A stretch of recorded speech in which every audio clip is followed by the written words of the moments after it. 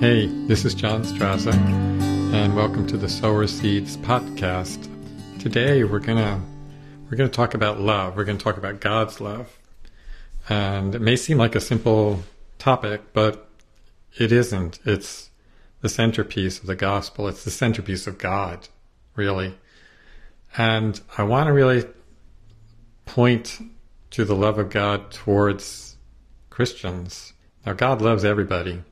But I want to talk about those who are believers, because I don't think, I know I didn't understand God's love for me. It was something I didn't really know about when I first became a Christian.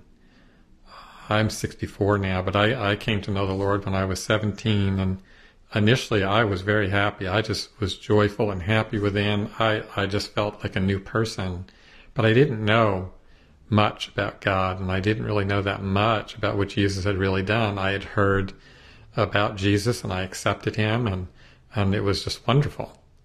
But what the churches I ended up going to really lived very much in the Old Testament. They talked a lot about fearing God, and I know we are to fear and respect God and honor him. I'm not saying that we shouldn't. But the fear that they were talking about was scary. And I ended up over time becoming frightened and scared of God. And I know that many other people are too. I see it. So that's why I wanted to point this message to Christians who are living in fear of God. They're scared of God. And that is not what he has called you to. He's called you to a relationship of love, of father and son and father and daughter. And before I came to the state of North Carolina, I used to be up in the New Jersey and New York area, the Lord spoke to me, and he gave me a message in my heart, and I knew that it would be the message that I would bring here, and I didn't really know where to put it. I didn't know where to share it, and here is actually one of the first times. I have shared it before, but one of the earlier times that I'm able to share this. And what he was saying was this, and it was just to his own people. He was saying, be sons and be daughters, and you are your father's son, you are your father's daughter. And that's how Jesus operated himself. He operated as a son of his father, and he knew his father loved him, and he knew his father was pleased with him. And you have to see that side of God. We see this judgment of the Old Testament. We don't live in the Old Testament anymore, and I really want to do a whole series on that by itself. I think it's necessary, but we don't live in the Old Testament anymore, and the cause and effect kind of living under the law, do this or this will happen, and if you don't do this, this will happen. It was kind of a cause and effect. Your relationship with Jesus came as good news. It's incredible. One of the first things that was ever said to anybody when Jesus was first born was to shepherds. You know the story. It's the Christmas story. We have it as a Christmas story, but really it's your everyday story. It's the first thing that angels announced to man. And they said this, it was to shepherds that were in fields. These were humble people, and there was an angel, and then a whole heavenly host praising God and saying, and this is in Luke, by the way, the second chapter of Luke, around 13 and 14. And these angels were praising God, saying, glory to God in the highest, and on earth peace, good will toward men. And we sometimes misread that and say that God was going to bring peace to all men. That wasn't really what he was saying. He was saying the war between God and man is over. I sent my son, and he's going to be the sacrifice for all sin, for all that is wrong in this world, for all that the law over the last few thousand years couldn't do. And it was intentional. God knew we couldn't follow the law. When the Ten Commandments and everything after that came, he knew we couldn't follow that law. That law was there to show us his standard and show us what was good. And it was also there to show us what sin was. It made sin come alive, and I even want to go into that at some point in a teaching about that. But this is focused on God's love for you, and what this verse is saying is God made a plan to make peace between you and him. That was the goodwill towards men. And on earth, peace. That peace was between God and man. And we don't always realize that. I think a lot of us feel that God is just tolerating us, and that's something you should ask yourself. I know I grew up that way. Look, I was born a Catholic and then ended up in Pentecostals. Either way, I was struggling, and that's not to speak against my Catholic friends and brothers and sisters, or my Pentecostal friends and brothers and sisters. It's to say that some of the doctrines in the churches that I went to always seemed to teach that God would be displeased if you made a mistake or sinned or you did something wrong. But your sin was taken care of by Jesus, and this was a personal thing between God and you that he sent his Son. You know, God knew who you were long before you were born. He knew who you were before the earth was made. I really believe that. And he cared about you on a personal level. And the plan to send his Son, Jesus, was for you. The earth was made for you. The whole universe was really made for you. He did so much because of man. He loved man. That's why we have that great scripture that says, for God so loved the world. That means God so loved you.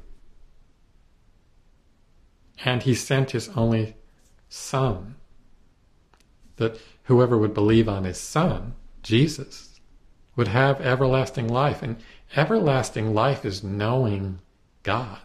That's what everlasting life is. It's knowing God. And the scripture bears that out. And I think I'm going to do a separate segment on this to go more into depth in some of these items, but I want to get something basic and clear out to you, and that is that God is not angry with you.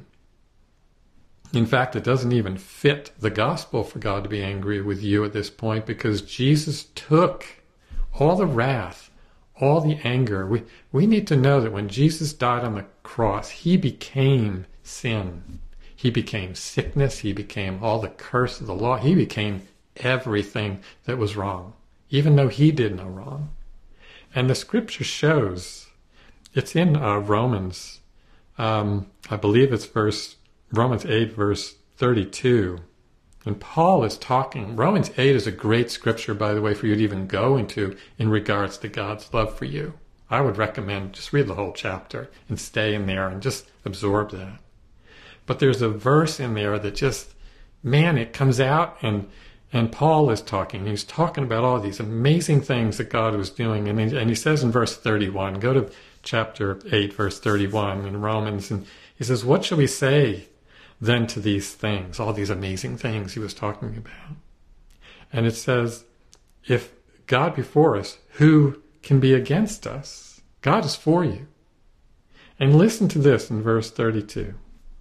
He, meaning God the Father, he that spared not his own Son, but delivered him up for us all, how shall he not with him, with Jesus, also freely give us all things? That's an incredible verse. That's incredible. I have to read that again. He that spared not his own Son, but delivered him up for us all. You're included in all. How shall he not with him also freely give us all things? And it's amazing. God, you know the word that says, but delivered him up for us all. That word delivered in Greek, it's a word that means betrayed, handed over, delivered over. That's why it even says it here, delivered him up for us all. God did that for you. And if he did that for you, how wouldn't he then give you good things? Why would he sit angry at you? What he sees in you is Jesus. When you hear people say that, they're right. What God sees in you is his Son. He's not angry with you. It's just so important. I didn't understand this. When I was a young pastor, I didn't understand it. I preached judgment. And it didn't do me or my church any good. I wish I could go back and change all that. I preached a lot of judgment. It's kind of a turn or burn idea. And that is not the gospel. The gospel was particularly good news. News that is almost hard to believe that it's true. And that is that God loves you. And when you received, Christians, look, when you received Christ into your life, you received a redemption. You received a salvation. And it's not that we can just go out and just do whatever we want and God's not going to be angry. He may not be angry. He may be disappointed. He may have feelings about it, but he's not going to come with wrath on you and bust you up and have a car accident and hit you with a sickness and all that. That is not God's way. If your children had to beg for dinner, or if the father or mother was whacking their kids, for every little thing they did wrong, and they had to beg and plead for dinner at night, you would say something's wrong with those parents. And yet, that's how we treat God. Like we have to beg him for everything. He doesn't want that. What he wants is a father-son, father-daughter relationship with you. This is not religion that you've walked into here. This isn't religion. I hate religion. It just doesn't work. Because religion puts the onus on you to perform a certain way to please God. The law proved that we couldn't perform to please God. It didn't work. And Paul bears this out. And I'm going to do a lesson on that in detail. But I'm hoping you can just accept these basic core things. And I was reading something that I wanted to bring up here as well, that it says, if this is Corinthians 5, I think it's 2 Corinthians 5 actually, and verse 17. This is a verse you probably know, but I want you to hear this. I want you to take this in. It's verse 17 says, therefore, if any man be in Christ, he is a new creature. Old things are passed away. Behold, that word behold is really strong. That's really important because he's saying, look here, understand this. All things are become new. I'll read that again. Therefore, and he said something prior that would justify the word saying therefore. He's going into another thought. If any man be in Christ, and this is the thought he's making, if any man be in Christ, he is a new creature. You're a new creation. I'm reading out of a King James today, so that's why it says creature, but it means you're a new creation. You're a new person. Your spirit was made new when you became born again. People don't know that. They don't really realize that they were actually fully and totally recreated. And they don't feel that way because their body doesn't feel too much different, and their mind and their soul and their feeling doesn't always feel that much different. But you're a three-part person. You are spirit, soul, and body. And Paul brings that up in the book of Thessalonians in that letter, and you can find it in there that God would keep us spirit, soul, and body. That your spirit is what was born again. And when you understand that, you get to understand what the Bible is talking about in general. Your spirit is perfect. The soul isn't perfect. The body may not be. That spirit is. Now, I know that may come as a surprise to you, but it's true, and we'll get into that. There's a lot to get into on this program, and I'm really excited about it. But you're a new creature. And it says that, not only are you a new creature, or a new creation, I'll say it that way. Old things are passed away. That means all the old stuff, the old sin, the old self, the old death that was all around you, it's passed away. That's what the Lord is saying. That's what the sacrifice of Jesus did. It took away those old things. So it says, all things are become new. And all things are of God. In your spirit, all things are of God. That's amazing. And that's where you will draw from. That's the wells of salvation, is your spirit. And you can't feel your spirit. This is not about feelings. This is about believing God's word. This is about faith. We talked about faith a couple of weeks ago, and this is about faith. You believe God's word. But it's really important to know that God loves you. This is why you have the verse also in Romans about Abba Father. We call him Abba Father. And it's our new relationship with God. That's who we are. Your sons, your daughters. And it's just critical that you remember that God loves you and your relationship with him is about that love. If you don't have this as if you're not rooted and grounded in love, Paul talks about this, to be rooted and grounded in love, because God is love. John talks about that in his letters, that God is love. And Paul talks about being rooted and grounded in love. That's our foundation. You are, I guess not everybody grows up with parents and has the best relationship, but you understand at least that was the intended thing with father and mother and children, was it that those children would feel safe and sound with the love that their father gave them and their mother gave them.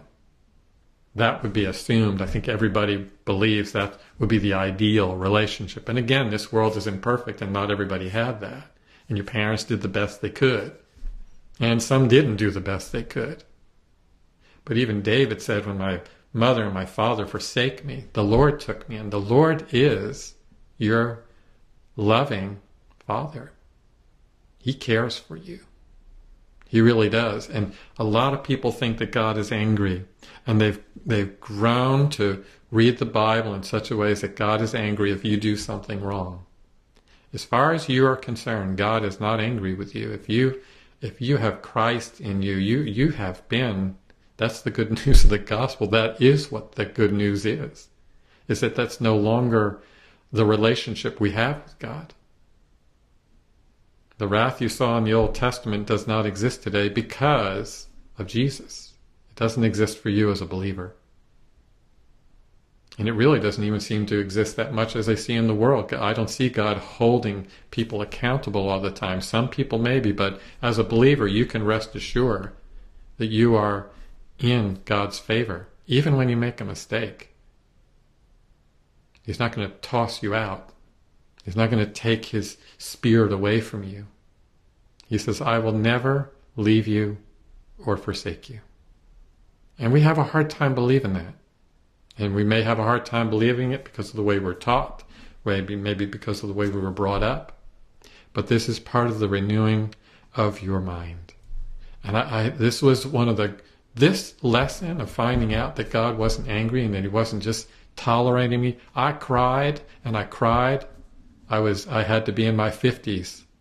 And I was crying and crying, finding it even hard to believe that God loved me that much and that all this weight fell off my shoulders.